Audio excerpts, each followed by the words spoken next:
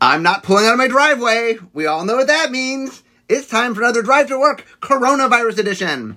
So what I've been doing for these, because I'm recording them at home, is I had the opportunity to have guests on, which are a little harder to do in my car. So today, I have the VP of Magic, Bill Rose. So Bill, say hi. Hello, Magic fans. So Bill and I have worked together a long time. You started 3 weeks? 3 weeks before me? Yeah, 25 years. Okay, so we're going to go back to the very beginning, Bill, because you start very early. You've been playing Magic longer than almost anybody. So... Yeah, I'll throw out a weird claim here. There's only a handful of people who started before me. I think I'm the person in the world who's played Magic the longest consistently. Like, I've never taken a break from Magic. Yeah. Yeah, I think that quite might be true. Yeah, okay, so go ahead. Let's talk about you starting. So, I mean, I know this, but the audience doesn't know this. So, how did you start playing Magic? I started playing Magic because I was a friend of Richard Garfield. We played bridge together, of all things. Richard came to UPenn and joined the bridge club that I was playing in, and he's a gamer and I'm a gamer. And we just started playing with my friends and Richard's friends. We all just started playing games together. I think like Robo Rally was one that we would test. Richard always had a game for us to test. And then one day he came back and he had an early version of Magic. I mean, the first version of Magic was one deck of cards that both players drew from, and it was 5 colors. Like, it was miserable. You could have a hand of black cards and you've drawn 20 land, but none of them are a swamp. And it was just like, it was chaotic. But that only lasted a couple of weeks. Before he got to each person having their own deck. So that's how I got in. I was like one of the original playtesters. Okay, so talk about that. Talk about, like, when we say alpha, we don't mean the published alpha. We mean the playtest alpha. What was that like? So it was interesting. Like, we had these cards that were maybe a quarter of the size of original cards that Richard handmade. So they were cardboard, right? Would help them. In fact, he used art from D&D. He used art from the Calvin and Hobbes comics, but he had these little handmade cards. And if you think the rules were complicated now, like back then, like Counterspell would just say, spell fizzles. And you'd be like, okay, we'll just kind of work around it. But cards were really limited then, like even commons. Like, you just... if Richard printed up 500 cards for a playtest, that's all the cards that existed in the world. So, if you wanted another common grizzly bear, you had to go out and trade for it. So how many cards did you get when you, like, that first, when he gave cards to you? A deck. I don't remember if it was 50 or 60, but, like, you had this deck of cards that was given to you. It was a 5-color deck. It was like the original starter decks. Like, you were given this deck of cards, and you had to just trade. Like, it was a mess. You had a few extra cards, but, you just had to go out and trade. And like the original starter decks, like, you could be given a deck that had, like, a Sarah Angel, or you could be given a deck that had a Crawworm. And, like, you just hope you got the deck from Sarah Angel. So do you remember what the first deck you built was? For me, like, I've always... Not exactly. There was a lot of people that tended to blue, just for sort of the illusion. So I kind of never played a blue deck, just because the cards were so much more valuable to trade. I typically would play either white or green mixed with black and red, right? Sort of like creatures and kill. Okay. I mean, it was a more limited environment, right? So, and it's hard, like, though I do remember one guy, Dave Petty, building the land destruction deck back when, he had sinkholes, and I think Stone Rain and originally only cost 3. Yeah. You just go sinkhole, Stone Rain of, like, you're on turns 2, 3, and 4, and game was over. But that's what got Stone Rain to cost 4. Well, Stone Rain Alpha cost 3. Or 3. Right. So it might have cost 2, and then they changed it to 3. Yeah. No, we had some. Yeah, there were some crazy things. I mean, look, originally, all the boons, which were like Giant Growth, Healing Salve, Lightning Bolt, Brains. What is the Healing Salve, Giant Growth, and Social Recall. Ancestor. Yeah, that was common. Yeah. They were all common. Like it was like these boons, and it was like gain 3 life or draw 3 cards. That's even. So you can imagine when you opened up your deck, you were looking like, which common boon did I get? Like, for the love of God, don't give me Healing Salve. Yeah. Okay, so you guys, how long did you play test? Like, how long did the play test portion last? Play test portion, well, it lasted probably a year. But then quickly, like after Richard sort of locked down Alpha, half of the group went to play test Ice Age, and the other half of the group build and play test Ice Age, and the other half of the group went to build and play test Mirage. Yeah. So I sort of went from Alpha play test to Mirage play test seamlessly. And Mirage and Visions were kind of all one thing, right? Yes. It was Mirage, Visions, Weatherlight, and... But most of what they know is Weatherlight, you guys didn't... That was a separate team, mostly, right? Yeah, I mean, it was... Right. I mean, you worked on the Weatherlight. It was... Yeah. There. I mean, obviously, I worked on the Weatherlight, so there was this through line, but originally... And to be honest with you, at the very original concept, both Ice Age and Mirage were not concepted with Visions or Alliance. Okay. It was, but early, halfway through the design, it was like, oh, we'll do an expansion, so start thinking about how you do an expansion. But yeah, it was, the whole thing of Mirage was. It was an interesting. I mean, we just started from scratch. Well, here I'll tell you an original idea. I'll tell you something I don't know if most people know. The idea behind Weatherlight and Mirage was that that Alpha would be retired, and that Ice Age would become the only way that you played. Like you just throw away or put away your cards, and that these sets would come out. And in that. Because of that, Ice Age had a lot of repeats from Alpha in its very early design because it was meant to replace Alpha. It was more like the way we used to do core sets, like this one retires the other one. And Mirage never really did that because by the time we were into like the heavy design of Mirage, we had already realized that once, no Magic cards will ever get retired everywhere. Right, because Arabian Nights was going to have a different back originally, right? In that world. Yes. No. Yes and no. Ice Age was really going to get a different back. Mm-hmm. And that we were deciding what to do with the sets between. You've been involved in this. We've talked about not necessarily a different back, but updating and changing the back of Magic cards for 25 years. Like, what does Deckmaster mean? Yeah.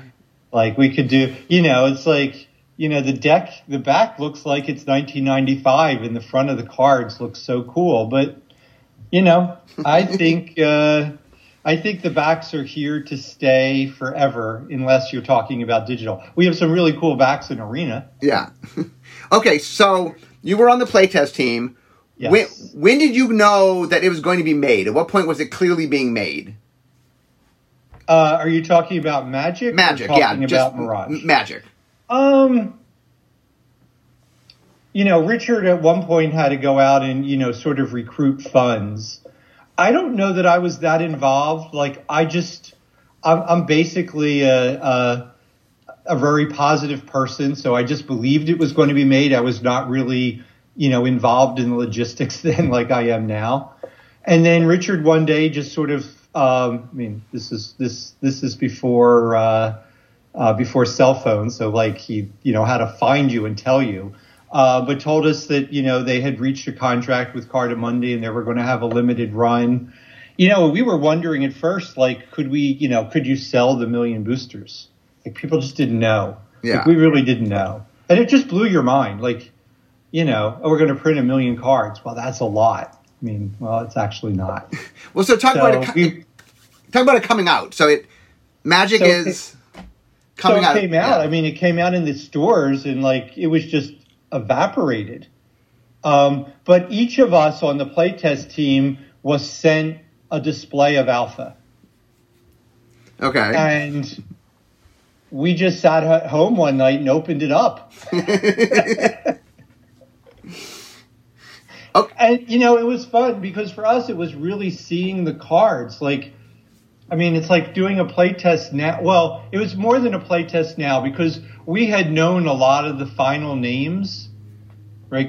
Because back then, even through Mirage, the designers named the cards. Yeah. We did everything but the art. Mm-hmm. So the names were finalized. So it was just really cool to see these cards that you played with no art or alternate art, what they look like in their real form. It was just fun to play with the cards. But in some ways, like when Alpha came out, we had been playing Alpha for months because we had the final playtest cards. Yeah. So that's pretty interesting. You know, and it was like this crazy thing where, you know, we were wondering, would Magic last long enough for us to publish Mirage? Like that was a question that we talked about in the design team. Like, okay, like we talked to some of our design because we said like, we're going to do a lot of work here to put the set together. And we just wanted everybody on the design team to know there's some chance that like we do all this work and the set never gets published because we don't know what's going to happen for Magic. So we just wanted to let people know, like, you know, you may do 3 years work of design work and the set never gets published because Magic's not here.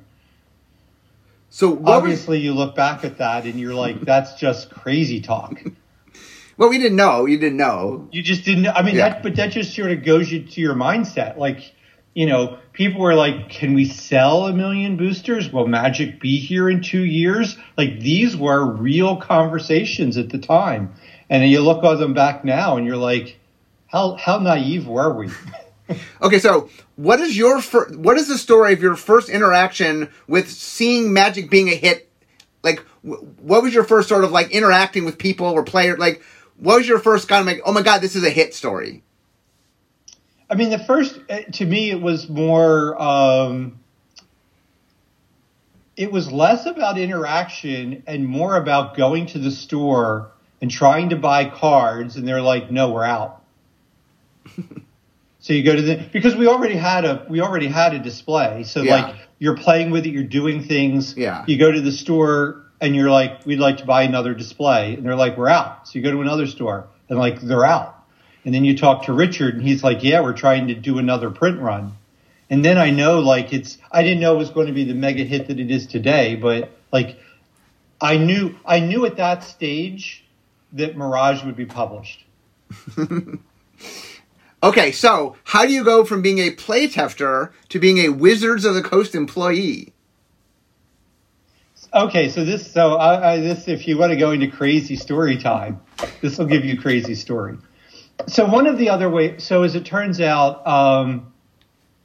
you know, I knew I was very good friends with Richard's first wife, Lily, right? So, and that's sort of how we got connected. And then I was also friends with, and my lead design partner was Joel Mick. And, you know, Joel and I are really good friends, and we were friends from, college. So I got a lot of Joel stories, but this is a Richard story. So, anyway, Joel had already joined Wizards of the Coast, as well as Richard and Dave Scaff and Jim Lynn.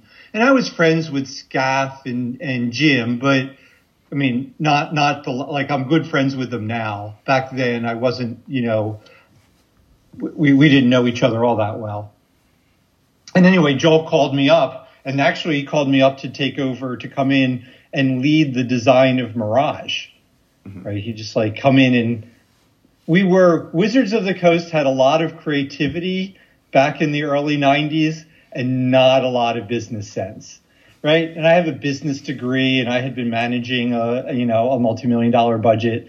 So that's really why he got me to come in. The interesting story is I fly in for my interview, and like Joel's supposed to lead the interview, and he calls me the day before and he says, I'm not going to be there that week. I'm not going to be there. So other people are going to interview you. I'm like, okay. So I come in on like a Wednesday night or Thursday night. I forget which one. And I'm there through the weekend. I spend, 2 days at the office. I know people. I'm hanging out with my friends, going to dinner with them. Fly back home. Joel calls me on Monday morning and says, how did the interviews go? And I said, nobody interviewed me. So that just gives you the insight. So like a month later, I fly back. I actually have my interviews. They offer me a job, and I come out, and here I am. I originally came out. I was just going to stay for a year or two and, do Mirage and maybe a little bit more and go home. But, I fell in love with Magic. Instantly when I played it, even though when I played my first game of Magic, it was miserable. Like the lands didn't work. You stumbled over the rules because you had rules interactions that Richard would go, I have no idea. But I loved it. Like I knew instantly, like as clunky. I mean, it was almost like playing a digital game nowadays that crashes all the time. Like you play the game and it's crashing and you hate it for crashing, but it's this wonderful game that you need to make better. And that's what Magic was to me. And when I came out to Wizards of the Coast after a year, I was like, I really like the people. I love the mission. I just want to stay. And like you, I'm here. Like I kind of, dedicated a lot of my life to making Magic better. So real quickly, fill the audience in and then we'll go on. I often call us the second wave. So like R&D had a bunch of people, mostly early playtesters and stuff. You actually didn't come out with Scaff and Jim and some of the early playtesters. No. And a bunch of them decided they wanted to make other games. So they hired a bunch of people to be the people who would do Magic. And it was me and you and William Jockish and Mike Elliott. Yeah. And the four of us, like, there was a period of time where we were the development team that every set we did. We were, yes. We were the design and development team, for good or bad. Yeah. Yeah, no, there's a lot of, it was a very interesting period. And how we designed. I mean, nowadays, like, Mark, if you and I went back and, just told all the new people in the office how we, first developed Ravnica and some of these things, like, they would just blow their mind. Yeah. We did crazy stuff. Well, it's funny that I go back and I think about what I would have thought. Right, go back 25 years and just pitch things we actually did, and they would have sounded crazy. But But who knows? Like maybe some of the crazy things we did in the first 5 years will come back. Yeah, some of the stuff keeps coming back. Yeah, things return. Okay, so you and I get hired in the fall of 1995. October 95. Yeah, October 95. You started early October. I started late October in 1995. I got the last computer. You did. I had no desk or computer for a while because Joel saved you your desk. I remember there was like this period, November and December, because we were moving to the new building in January. Yeah. Where you had no desk or a computer and you had to like run around and borrow. Right. I had to use people's computers when they weren't using their computer. I mean, right. You think about it today, it's like you don't have your own computer. Like, this is crazy. Yeah, I was. Yes. Yeah. Okay, so when you think back to the early days, to that period, the period me, you, William, and Mike, what is your memory of that time period? Like, what do you remember? I just me, and this goes with Scaff and Joel and Jim. We argued a lot, but in a good way. Like all of us enjoyed arguing. So and I know, like with Scaff, like I could have screaming matches with Scaff, and somebody would come by and think like these guys hated each other and this was this toxic work environment. And after the argument, like Scaff and I just loved it. Like we just, like it was, and we truly, like we argued, like we didn't like put the other person down. We just argued our ideas. So there was this very interesting environment where we just did these things. And then the other thing I remember from arguments with cards and negotiations, I remember offering to buy William pizza for lunch if he voted for me on a topic in a design meeting, and Scott was so annoyed. Like we were like, can you imagine that? Like we have a 2-2 tie, but William, if you change your vote and vote for me, I'll buy you pizza for lunch. And he was like, done. I wish I could remember what I won in the cards that happened. The other interesting story I'll tell you is we would go through, before final editing, we would go through the card sets card by card with the whole team. Yeah. And it would take us like 12 hours. Yes. I mean, it was just crazy. And to make it and I thought, okay, one of the things I'll do to make it better, I'm like, you're only allowed to stop 3 times. You can have 3 complaints with the card set. Because this was after months and months of playtesting. So I said to everybody, you've got 3 times where you can stop the group. We'll listen to you. We'll but like, it's all going to be important. And Scaff, and, we used to go through color. We do white, then we do blue, then, we go in WooBird color, and we do like white common, white uncommon, white rare, blue common, so on. We didn't get through white common, and Scaff used all of his 3. And he was like, we got to white uncommon, and Scaff's like, I got a problem. And I'm like, you used your 3. And then we argued about that for an hour. So anyway, it was pretty fun. Like it was, it was a good time. Like we really didn't know what we were doing. Everybody got along, like we were working till 11 o'clock at night was not uncommon at all. Like on some of those periods. And like we hung out together. It was a really fun time. It was a really fun time. I look back at those days very fondly. And I also look back at those days and I'm like, good God, how did we not destroy this game? We had no clue of what we're doing when I look at it towards today's standards. Yeah, well, I mean, it's funny when you look back to me at the old times.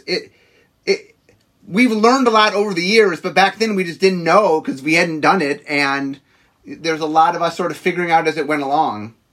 I'll say this. If you look at Magic in like 5-year periods, like take Alpha, take a set 5 years later, go 5 years, 5 years, 5 years. You see a giant step forward in the quality of the product. From the gameplay to the art to the story to the names to draft, like every part of the game takes a leap forward. And like that's one of the things I'm most proud of what the Wizards team has done over the years. And not just, me or my direct team or R&D, but it's like it is the entirety of Wizards that is just better. Even like from a production. Like every other TCG has its production based on what Magic pioneered in the early days. Yeah. Like we are. So, and that makes me I'm very proud of what Wizards as a family has accomplished. Okay, so I'm going to go through your career a little bit here. So At some point, so when you first got there, Joel was sort of a head designer developer. It was one role at the time. And then Joel went to become the brand manager of Magic, right? Yeah, like here's in some weird, like it was this weird thing where Joel was never in R&D. He was always like this, he was always in the business marketing person. I mean, Joel's a lawyer by training. And back then we really didn't have a lead designer position because we were so independent by set. Like nobody was really thinking about all of Magic. People were thinking about Mirage or Ice Age. Yeah. So when I came in, right, I probably this is probably with you leading Tempest is when I would say the lead designer of Magic really developed, because back then I was leading Magic as a whole, but clearly you were leading that set. Like I was leading, how's Tempest going to plug into all of Magic? What are we going to do after Tempest? Right. So you spent some period of time as the head designer, head developer were kind of condensed into one role in the early days. And you had that role. Probably to like 2002. 2003 in December. Okay. Well, I think like in... You became VP in like 2002? And I became a VP. When did you become VP? Well, I became VP, but I stayed in Magic in like 97. Okay. But in 2002, we had a major rework. Okay. And I took over I think 2002, I started taking over a lot of more business-oriented ideas. And that's when, in August of 2002, that happened. And that's when we started to, I'd say, for the next year was sort of redesign the structure of R&D. And then part of that was to hand off the lead designer role. Right. I know for a period of time you were trying to sort of do both things, and it was just clear you couldn't do both things. Yeah, and it was just figuring out, when we had a major reorg in August of 2002, and I didn't really have, I knew before the average person did, but I didn't get to plan. So 2003 was a lot of planning. So that's where then I turned the reins over to you. And at the time, I guess, where was Randy in all of this? Well, Randy was my boss at the time. He was the director of Magic, right? Yeah. Because I took over Dungeons and Dragons. Yeah. Until in July of 2002, I played Dungeons and Dragons in college and I enjoyed it, but I was just some scrub player who played. And then in August of 2002, it was like, Bill, you have the Dungeons and Dragons team. Now, I'm a Magic designer in my history. I'm not a D&D designer, but obviously, I guess my the accomplishment I'm most proud of D&D is while I take zero design credit for 5th edition, but I created the environment that we could do 5th edition. Yep.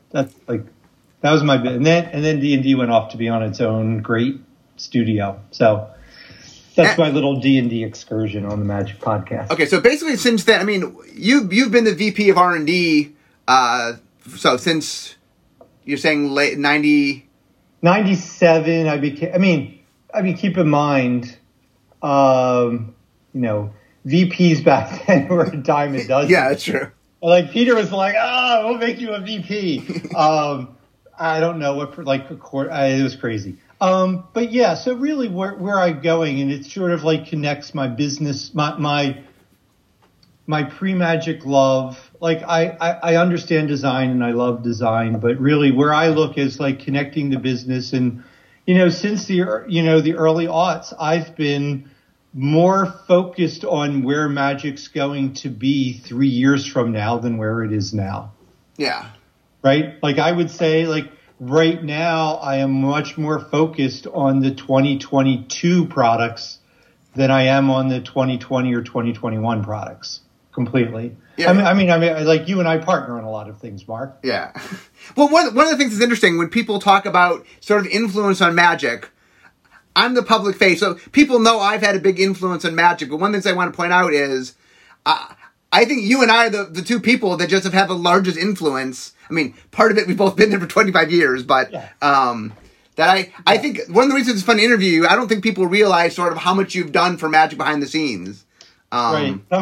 Some I have been referred to as my Star Wars character is the Emperor. Yeah. Yeah, yes. There's a lot. I'm quietly behind the scenes, but we're Obviously, there's nothing that Magic does. Everything good that you've seen with Magic, I've had my hand in.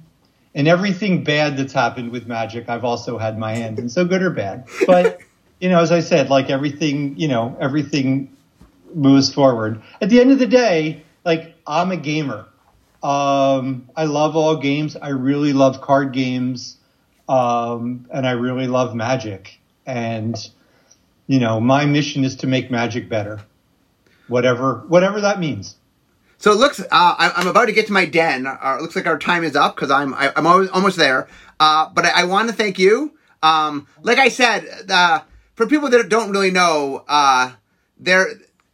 Bill has had more influence on Magic than I'm the only person that even rivals Bill with the amount of input on Magic. So, I might have been more front facing than Bill, but Bill's been behind the scenes doing a lot of stuff.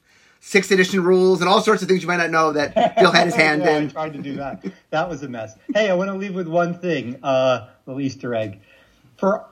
If you take a look at 2019 and 2018, Magic had a lot of positive surprises that our fans loved and things that people thought we would never do. So the puzzle for people to figure out is, I think over the next 18 months, there's as many cool new innovations as we've had in the last 18 months. So try to figure out what they are. Yeah, there's a lot of cool stuff coming your way. A lot. I tell when I have the distributor conference, and I sit there, I told the distributors, we're going to blow your mind once again. The last 2 distributor conferences, we've blew your mind. The next 2 are going to blow your mind once again. So, okay. Stuff. Well, thank you so much for being on the podcast. I enjoyed. But anyway, guys, I'm at my den, so we all know that means this is the end of my drive to work. So instead of talking Magic, it's time for me to be making Magic. So thank you, Bill. Bye-bye. Bye-bye.